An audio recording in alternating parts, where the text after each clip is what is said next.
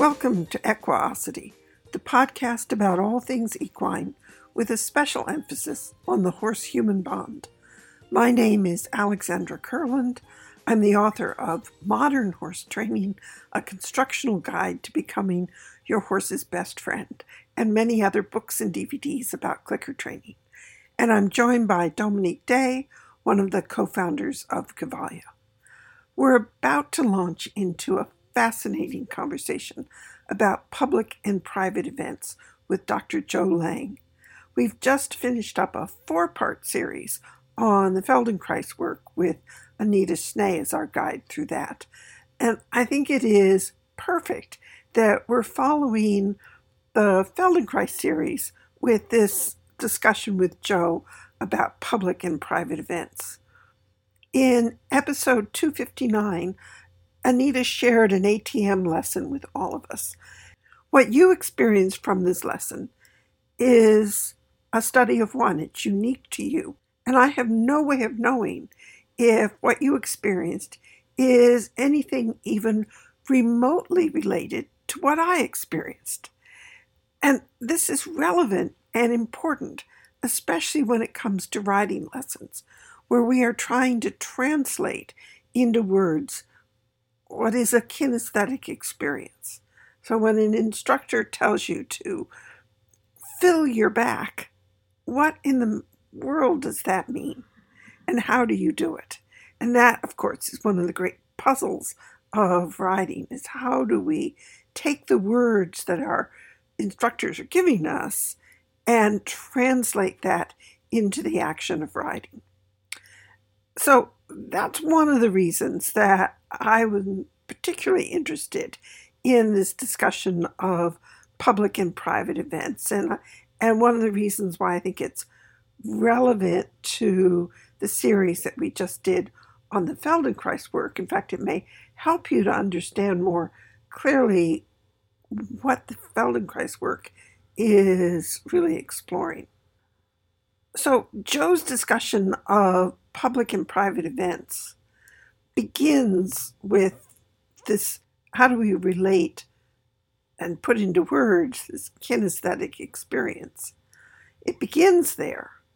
But then Joe is going to carry us much further, and he's going to take us into a discussion of what is consciousness and are animals aware. I'm never sure how to introduce Joe, especially since this is a podcast about horses, and Joe is not a horse person. In simplest terms, he's a behavioral analyst. He has over 50 years of experience in experimental and applied analysis of behavior. Joe earned his PhD in behavioral science at the University of Chicago. And at Chicago, he investigated animal models of psychopathology. He contributed to the discovery and characterization of contingency adduction, and Joe has extensive clinical behavioral analysis experience. So if you have a horse whose behavior puzzles you, some of our previous podcasts with Joe, in which we talked about the nonlinear contingency analysis, may really help you to understand the dynamics of what you were dealing with. Joe has also worked extensively on the design of learning environments.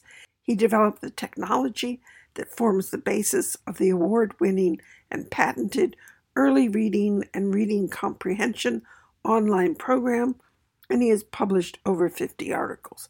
I could go on and on listing many more of his professional credentials, but instead I'll just say that Joe was one of the regular presenters at the Art and Science of Animal Training conferences. That's where I first met him. And Joe's talks were always, for me, one of the highlights of the conference, in part because he prompted me to look at familiar concepts through a very different lens. I always think of Joe as better than Google. During any conversation, he'll rattle off at least half a dozen references that need to be explored. You'll discover very quickly what I mean by that as soon as we get started. Joe has been our guest before. We've talked about contingency adduction, nonlinear analysis, the effect of schedules on social behavior, and degrees of freedom, among many other topics. Most recently, we did a series with Joe on schedules of reinforcement. Those are episodes 239 through 242. I suggest that you listen to episode 239 in conjunction with this current series on public and private events. That episode was a teaser for the conversation we are about to have. If all of this introduction sounds very dry and too academic for your tastes, don't worry. Joe is a wonderful storyteller, and he's going to make your head spin as he upends many of the assumptions we make about the world we think we're living in. Our conversation will explain what I mean by that. So let's jump right into our conversation and see all the very surprising directions that we're going to be heading. Thank you immensely for doing this, for joining us yet again for an afternoon of conversation.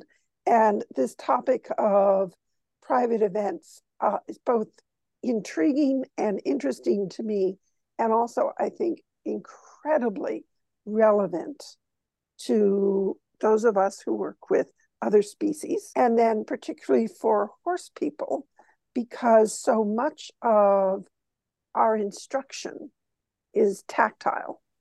It's you're having a riding lesson, and an instructor tells you, just fill your back. It's like, what does that mean?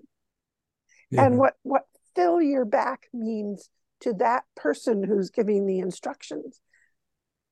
How do you translate that into something that is meaningful for you? Right. And so I think this understanding that there are private events, and that when what I experience and my understanding of when I'm working a horse and I slide down a lead rope, and there's all this information that seems so vibrant and useful and that I'm aware of, the next person may not feel anything.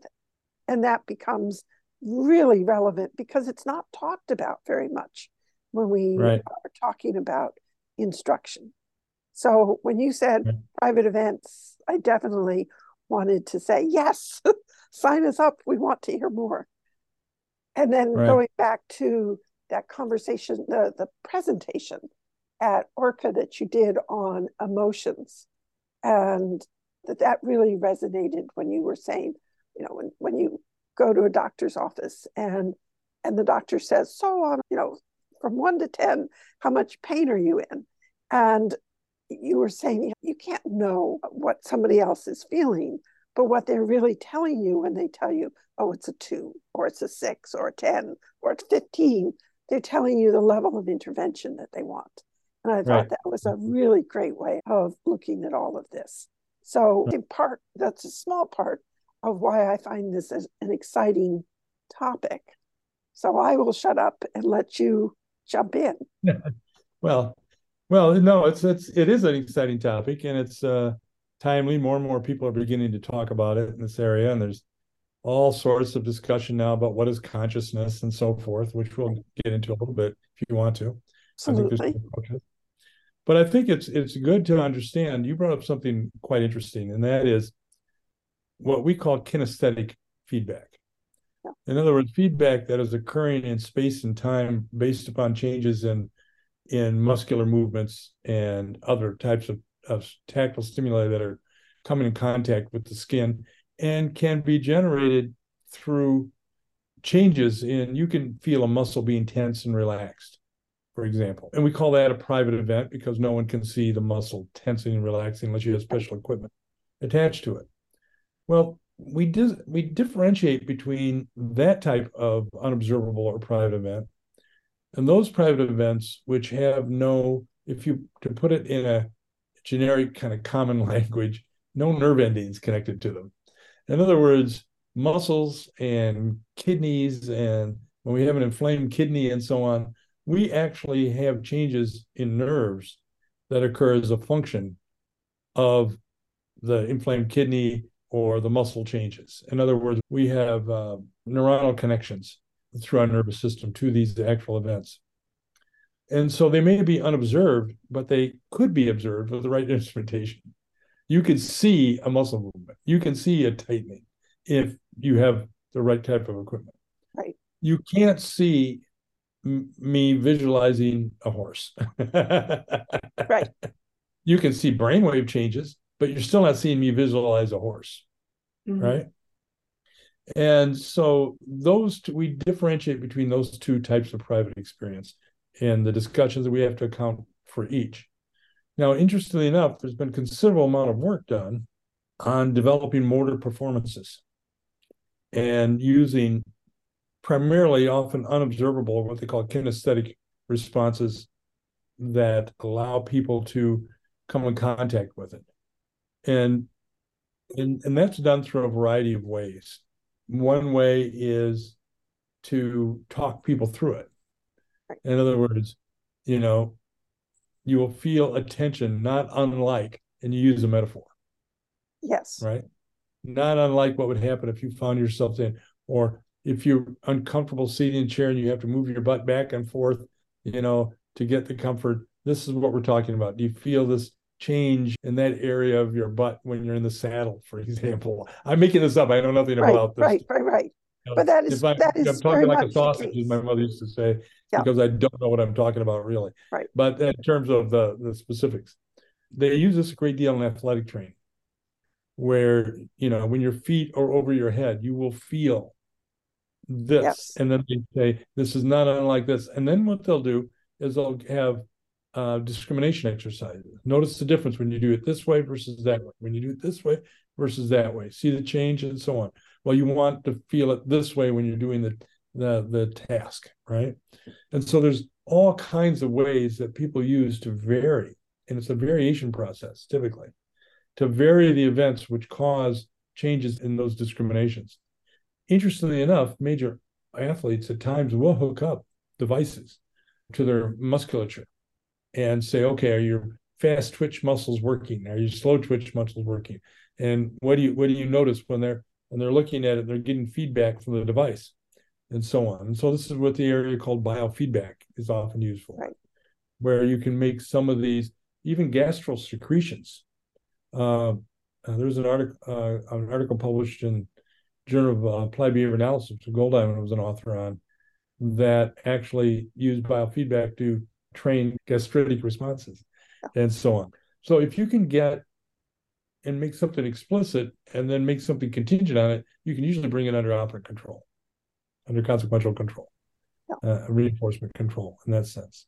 So that is one form of private experience for which there is somewhat of a literature on, and particularly in athletic training and so forth. One of the people who've done a great deal of work in this area in terms of teaching musical skills, and for example, is Francis Mechner. And I will send you a major paper by him. By major, I mean it's long. It's like 104 pages or something, but it's really good on how to teach motor control. And what Francis did for many, many years was he was a coach. He didn't do this for a living. He did this as an interest. He was he did all sorts of other things. He was an amazing man. He is an amazing man. He's still alive. But people who are concert pianists, for example, who had a problem with their technique would come to him, and he would fix it. Okay. And so he could fix very high level performances and so on. And he knew exactly what was going on. He knew exactly the exercises needed to bring the behavior under the right type of kinesthetic feedback and motor control and so on. And and it's available through the Mechner Foundation. If you go to the Mechner Foundation website, and he has a series of articles there. One's called On the Revealed Operant, where responses that are not typically observed when reinforcement is occurring are reinforced, and how do you make those explicit? And motor control and a whole range of other topics. I mean, the guy is brilliant. Some of them you have to have a certain background for, others you don't. So what's his name again? Francis Mechner. Mechner. He is an extremely interesting man. He's one of the most brilliant people I've ever met. He did portrait painting to pay his way through college. And he's actually gone back to estate sales and bought his portraits back for tens of thousands of dollars, where they were on sale for. They were that good. And he was also a concert pianist. And he's an international go champion. I think his son was the international go champion. And so, I mean, and he's a top flight contingency analyst, behavior analyst. He's worked in many private businesses. You know, when you see on CNN the little band going and they display the stuff on the side and they get the Chiron up, you'll hear the word Chiron. He developed that. And I mean, hinges for laptop computers, and did a tremendous amount of behavior analytic work. Was one of the most successful developers of program instruction during the day. Started a company called Basic Systems that was eventually purchased, I think, by IBM. And so he has a tremendous history of working with animals, with humans, and in business, and he's a true Renaissance type of character. So before he kicks the bucket, leaves the planet, however you want to phrase it, I hope he tells the rest of us how he managed to get more than 24 hours into every day. So that's the one kind of class of private experience. That's the one we know something about. The other one is more complex. In other words, the ones where we usually associate terms like imagination or visualization or thinking or private thoughts or seeing and hearing when things aren't there. Right? Yes. And that type of private experience is less well studied, even though there's been some work done in that area. But if we look over time, there have been a series of experiments and work that actually do elucidate, shed lights on the problem, and offer some of the potential solutions to understanding that. And so, again, it goes back to, do animals have emotions? The question I always ask, well, do people? Yes. Let's start there. What governs our saying that we do and don't, and so on. And it becomes a fairly complex and interesting topic, as you know. We've talked about it before. And the same thing is true of other private experience. One of the things that I've done, and we'll talk about a little later, is look into the history of Helen Keller. Because Helen Keller, as you know, at the age of 2, had a severe case, I believe it was meningitis, which left her without any vision or hearing. She couldn't see or hear. No. So she lived in a world without auditory or visual stimuli. From the time she was 2 to the time she was about 7, she was completely without any training, basically. She was a feral creature, if you will, that existed within the confines of her family. Now, what was interesting is she could go over someplace and indicate, oh, she's hungry, right? And she could find her way around. She could feel her way around. Tactile stimuli were still there. Yes. Right? She could respond to vibrations and tactile stimuli. That was basically her stimulus input. She could feel her feet on the floor. She could feel the textures and so on of what she was touching and so forth. So she could get around, and of course she could be grabbed by the hand by her parents and taken to certain spots too. And so she had a way of indicating this and so on. And so there was a certain amount of communication that went on between her and her parents. What was fascinating is, if you read her books, where she's written extensively about this, she had no sense of consciousness or self at all during that time. Interesting. None. Zero. She said she lived in an indescribable void, if you will, because she had no words for it and no way of talking. And there was no it. It wasn't even an it. It didn't even exist for her to call it a void until after she acquired language. So the fact is that here was a human but who did not have language, who lived in a moment-to-moment existence, communicating with the family and so forth, but was completely absent any consciousness that that was happening. Which is, it's very hard to imagine. Oh, it is. I can't even imagine what that would be like. Exactly. Well, right. no, I cannot access that. But here's what's fascinating. Here's a human without language. So we see that the capabilities of engaging in these things, of knowing language and having awareness and what you're doing and so on and so forth, it turns out to be a total byproduct of acquisition of language. Because once she acquired language, once she learned that difference between I and them that Anne Sullivan taught as a concept, just regular concept teaching. Once she did that, and she, the first thing she learned was water, right? The WATER in her hand, running the water over her hand, water, water. And that these feelings with this. Then they did it that Annie and Helen, and then Annie writing it versus Helen making the movements. As soon as she started making those discriminations, that's when the birth of consciousness occurred. Wow. And not until that. And so she actually, a little bit similar to a newborn, no? Would we say a newborn has no consciousness until? Yes, they do not. Not in the sense. I mean, they're conscious. In other words, they respond to stimuli in their environment. There's a difference between consciousness, in other words, aware that we're doing things and doing things. All right. And so there's conscious, of course. You're not laying there knocked out. And Skinner talked about that, which we'll get to in a little bit here if we get time. Talked about that consciousness is a byproduct of being asked questions about ourselves. And I said, why are you doing this? What, did you just take that? Oh, this is yours, this is mine. And you start making these discriminations. And that basically is the basis of consciousness. And Helen Keller proves him right. And by the way, Helen isn't alone. There's about 10,000 other people who've had this experience as well. So this is not just a one-off. There's just someone who wrote extensively about it. Now, here's the fascinating thing. Helen never had a word in her head, but she's never heard a word. In other words, the word dog, she never heard the word dog. She never thought the word dog or the word horse. Never. Right?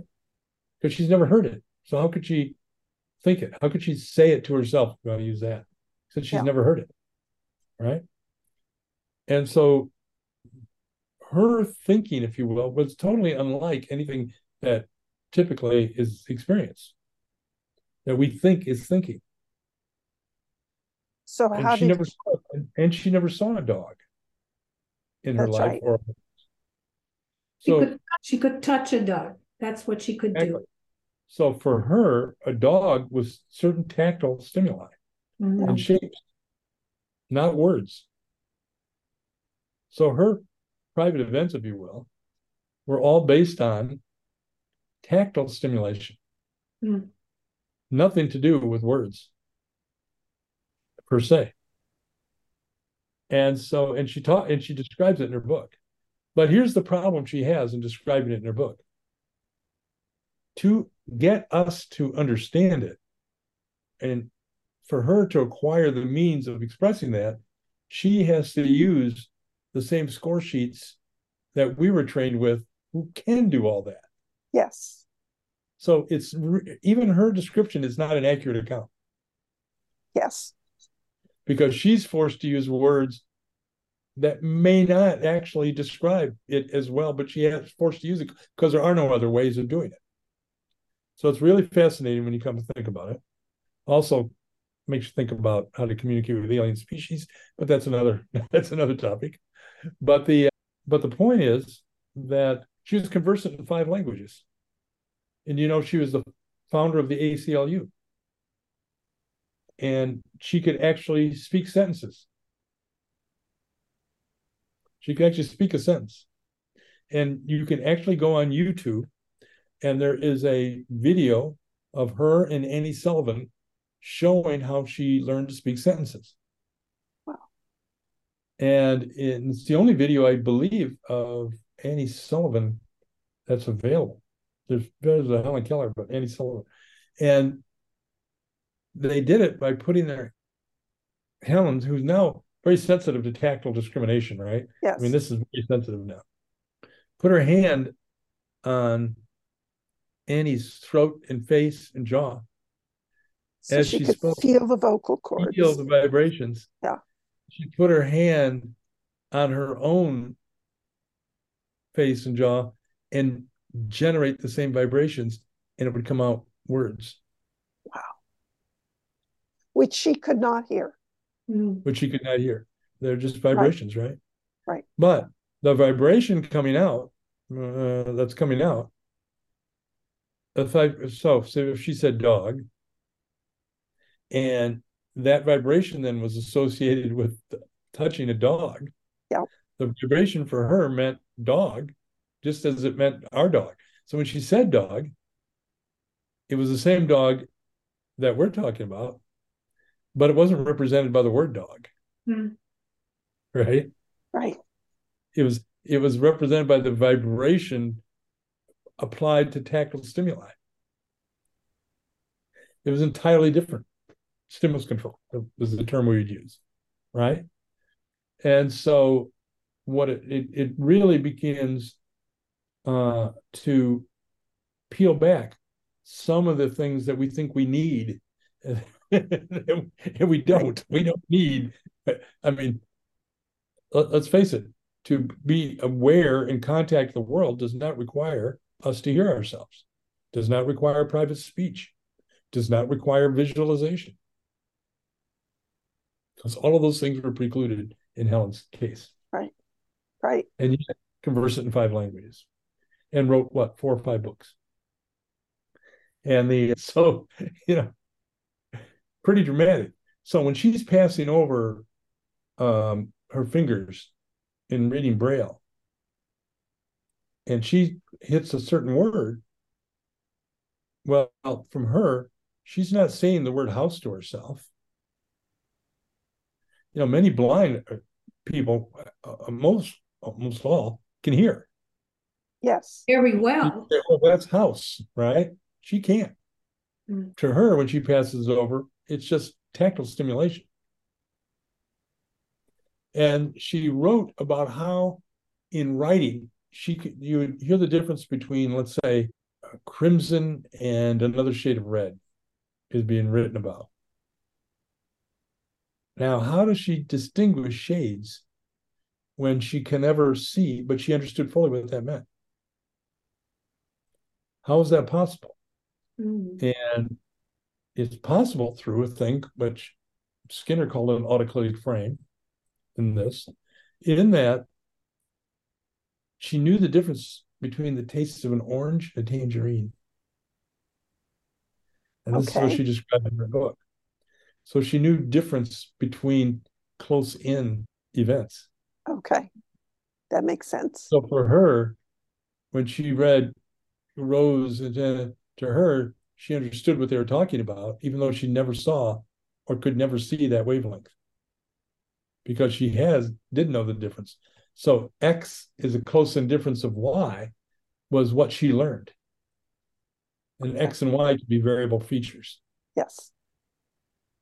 So she understood that concept, and she then applied it to things that she could have no direct knowledge of, such as colors. Correct. And this is what it's called, where you have a concept, a relational concept in particular, that relates one object to another. This is the big fancy name is interdimensional abstract act. But that sounds pretty scary. Relational concept is a more colloquial way of talking about it. That then you can put anything there. So once I've learned the concept of opposite, for example, all right, given an array of stimuli, those stimuli that are equidistant from a midpoint on the array, a selected midpoint on the array, are considered opposite. That's what opposite is. And that's what we learn.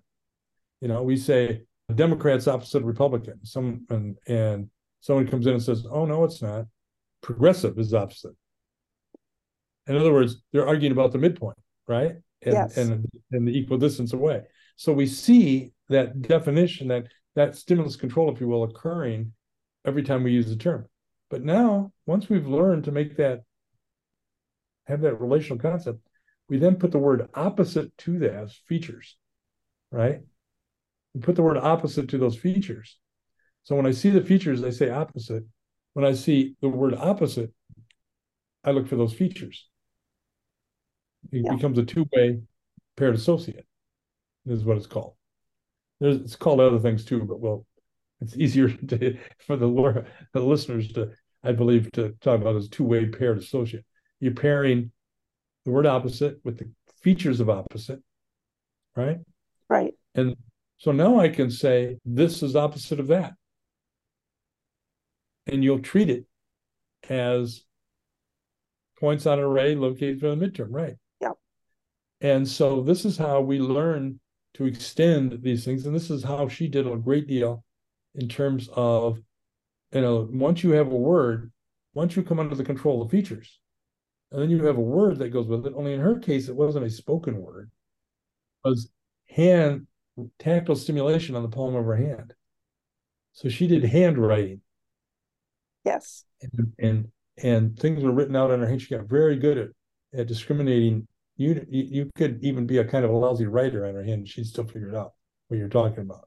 And you would write out on her hand, and she would understand what you're saying. And so these written things became just like the word opposite for us. Someone would write out opposite, and she'd know what you're talking about. Yep. But it wasn't the word opposite she was saying. It was the feeling of the letters on her hand. Right? So this is what brings us to examine, these things we call private experience, things we take for granted. Like visualization, subvocal speech, all of these things. Right. And find out, we can get along really well without any of it under the right conditions.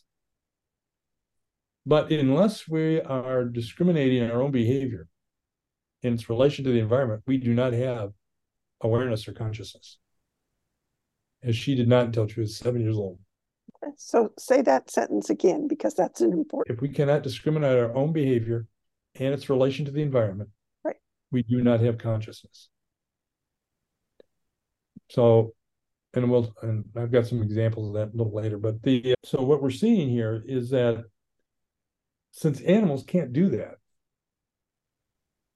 I would maintain they do not have consciousness in any way, shape, or form like humans do. Now, does that preclude the fact of if we had a special training program to make them have these discriminations, or would that preclude them having it? Maybe not. In other words, but I'm not sure in the natural environment the contingencies are set up for them to do so. Now, some animals may. You've got certain types of ravens and crows and so on that seem to discriminate their own behavior and so on. And you can set up pigeon experiments to get it to begin to do that. But the question is, are they robust enough and around enough range of examples and non-examples experience for them to have it? So they're conscious, but they're not aware of what they're doing in per se.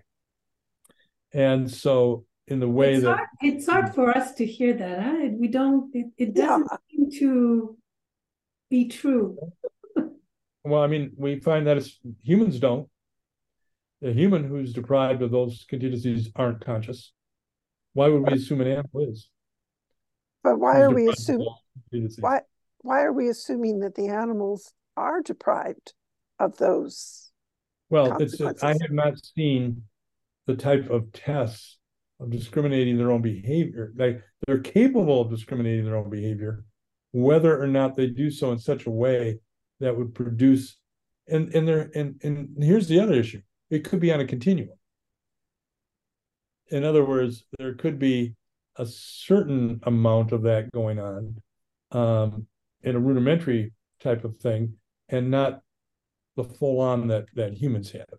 What kind of a test, for instance, would show this with an animal? Well, you would have to be able to ask it, why did you do that? And it would have to tell you why. In other words, okay, why did you take that step? Well, because I felt a little bump on my right side, and that indicated that the person on my back wanted to go that direction. No, they but can do they that. would say, because I got a treat. Well, This if they is could why say, they're repeating the behavior. if they could say, because I got a treat, yes. Just getting the treat wouldn't work, because Helen Keller got the treat and she had no clue. She had no clue. She got the treat. She asked for things from her parents and was reinforced, but she had no clue of what was going on. She had no awareness that that was happening. And she would repeat behaviors, obviously. Oh, yeah. Yeah, absolutely. Yeah. When hungry, she'd go to stand next to the refrigerator. She did it consistently and communicated with her parents consistently on a range of events, of things she wanted and didn't want, but she had no awareness whatsoever that she was doing it. None. So responding to reinforcers, if you will, under these, and it would make sense because you can actually reinforce single nerve firings, right? The neuron probably doesn't have consciousness in that single neuron, right? So you can actually train a cockroach's leg taken away from the cockroach, as long as it's got that big motor ganglion in its joint there. You can actually condition that to move. So the fact that responding to reinforcement occurs doesn't indicate at all that there's consciousness involved. So what is consciousness exactly? How do you define it? Well, being aware that you're aware. Okay. In other words, seeing that you're seeing, and so on. I talk, and I'm discriminating that I'm talking, and I say I'm talking versus you're talking, right? In a consistent basis across behaviors in my interactions to the environment. That's basically consciousness. And I got more to say on that topic. I actually saved it to the end of what we're going to talk, because it was a kind of a cumulative thing. If we want to go through what I planned to talk about, we got off on, again, our tangents. We went to the end. This was the end conversation, by the way, versus the beginning conversation. But it's, yes, it is quite a stretch. How do they occur, and how do we program it? When we think about the interactions that we have with our very social animals, horses, very social, dogs, very social, and the interactions that we have with them, they certainly seem to be as aware of themselves as many people are. Well, they seem to be, because we say, how would we be responding if we looked like that in this situation? Right. So that's right. And so so again, it's that whole private events. Is anybody conscious? Does anybody have consciousness? And the answer is, it's probably yes. People have consciousness, but it's not something that probably resides in them, and it resides in the relation to the environment. Don't forget that animals such as the dog you're mentioning can hear and see. Yes. And so they can respond to a range of stimuli and nuances and changes in stimuli that Helen couldn't respond to. Right. And so they can learn to step back when they see a certain change in your facial expression or stance. They can learn to move head. They can put their head down if there's indicators that in the past, when you've done that, you delivered a punishment, and so on and so forth. They can look like, there's been a series of experiments that show, do dogs, they look guilty when you come home, for example. They know what they did. Well, there's been experiments to show that that's not what that is. They actually have done experiments to show that dogs are simply, there's a stimulus there in whose presence they have been punished when you're there. And so when you come in and like that stuff's torn up all over the floor and you walk in It's just like when there's been stuff thrown up on the floor and you're there, it's going to be bad for me, is basically what it is. Not that I know I did that, right? And there's been controlled experiments, some very creative ones that demonstrate that there is no guilt in dogs, for example. Even though we say, oh, they're guilty, they know what they did, it turns out that's not the case. They can control for that, and they found that it's not.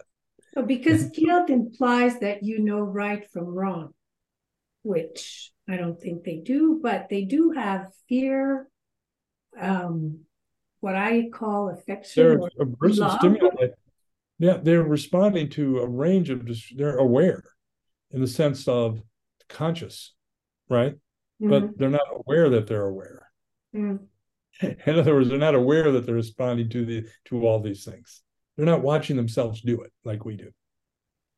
They're not looking at themselves and then basing their other behaviors on that discrimination. Now, you can get a pigeon to say whether or not it pecked 25 times or 20 times for food. It'll discriminate its own behavior. You can arrange that. And so on. So there are conditions under which you can get an animal to observe its own actions. But it takes some experimental arrangement in order to get that accomplished. There are examples of ravens and crows burying something while other crows and ravens are looking at it. And then when the ones looking at it go away, they go get it and hide it somewhere else. And the temptation is to say they're aware that they're being watched and that they need to do it. Other than in a histoy of when there's others there and I bury it, I come back, it's gone. Versus now, if it gets moved and they're absent, I get to you can explain it without all the awareness stuff.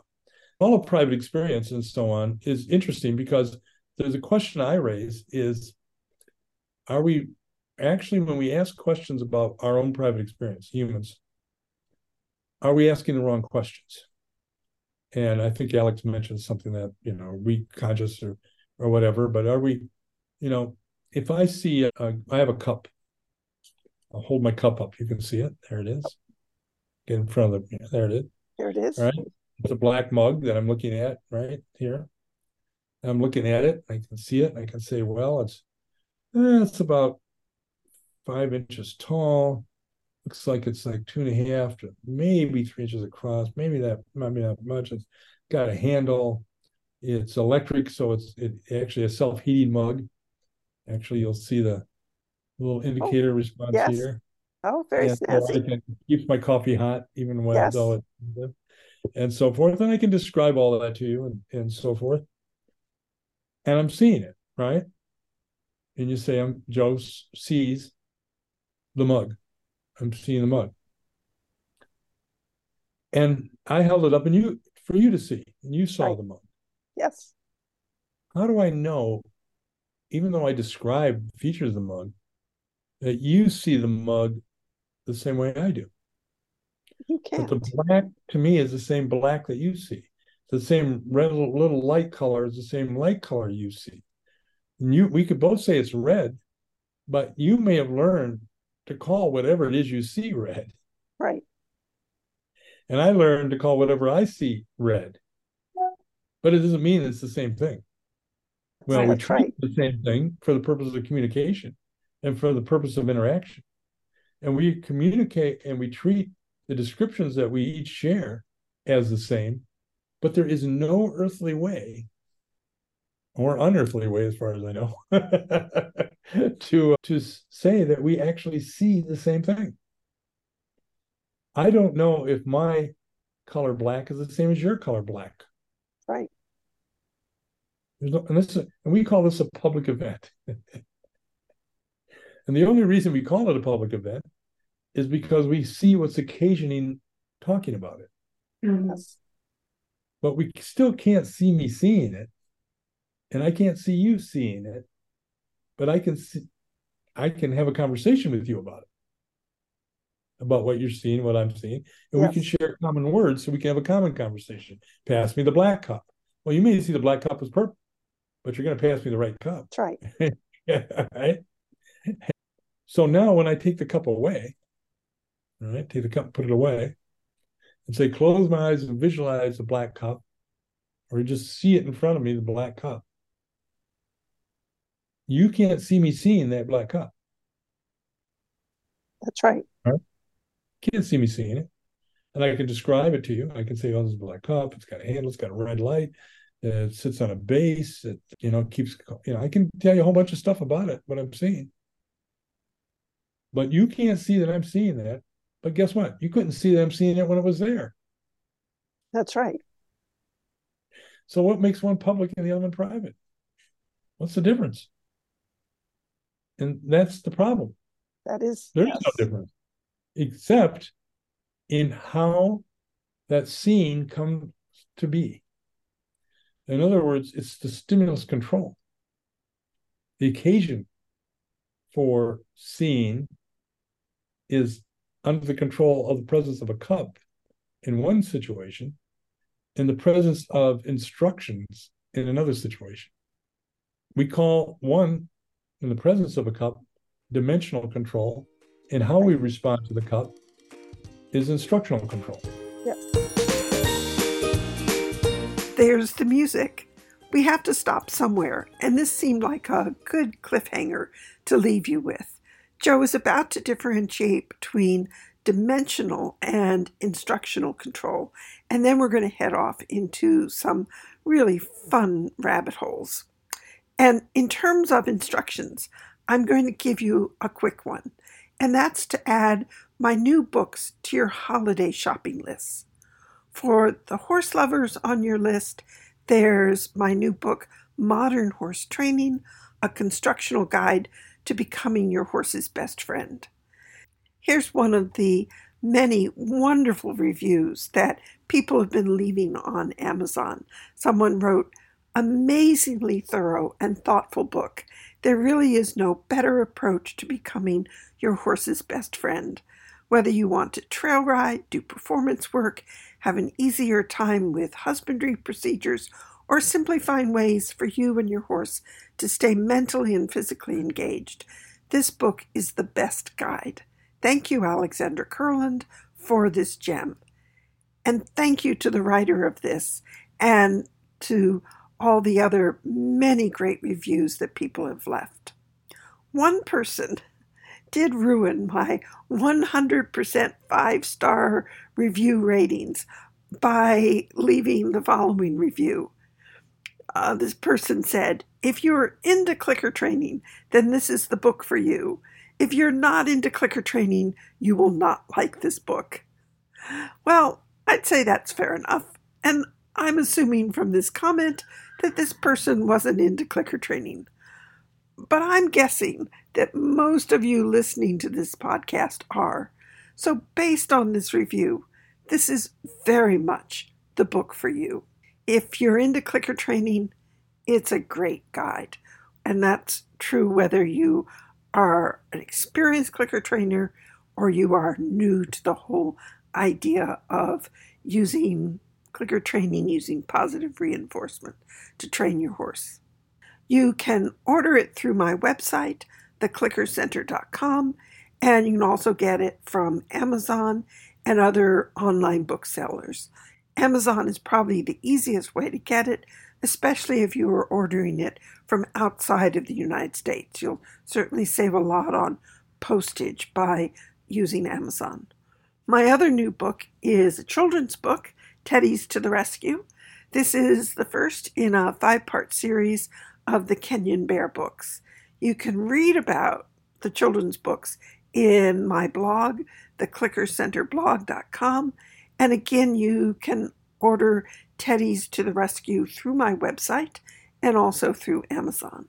So cuddle up this winter with your young readers and their favorite teddy bears and share the adventures of Kenyan Bear and his friends with them. So happy holidays, everyone.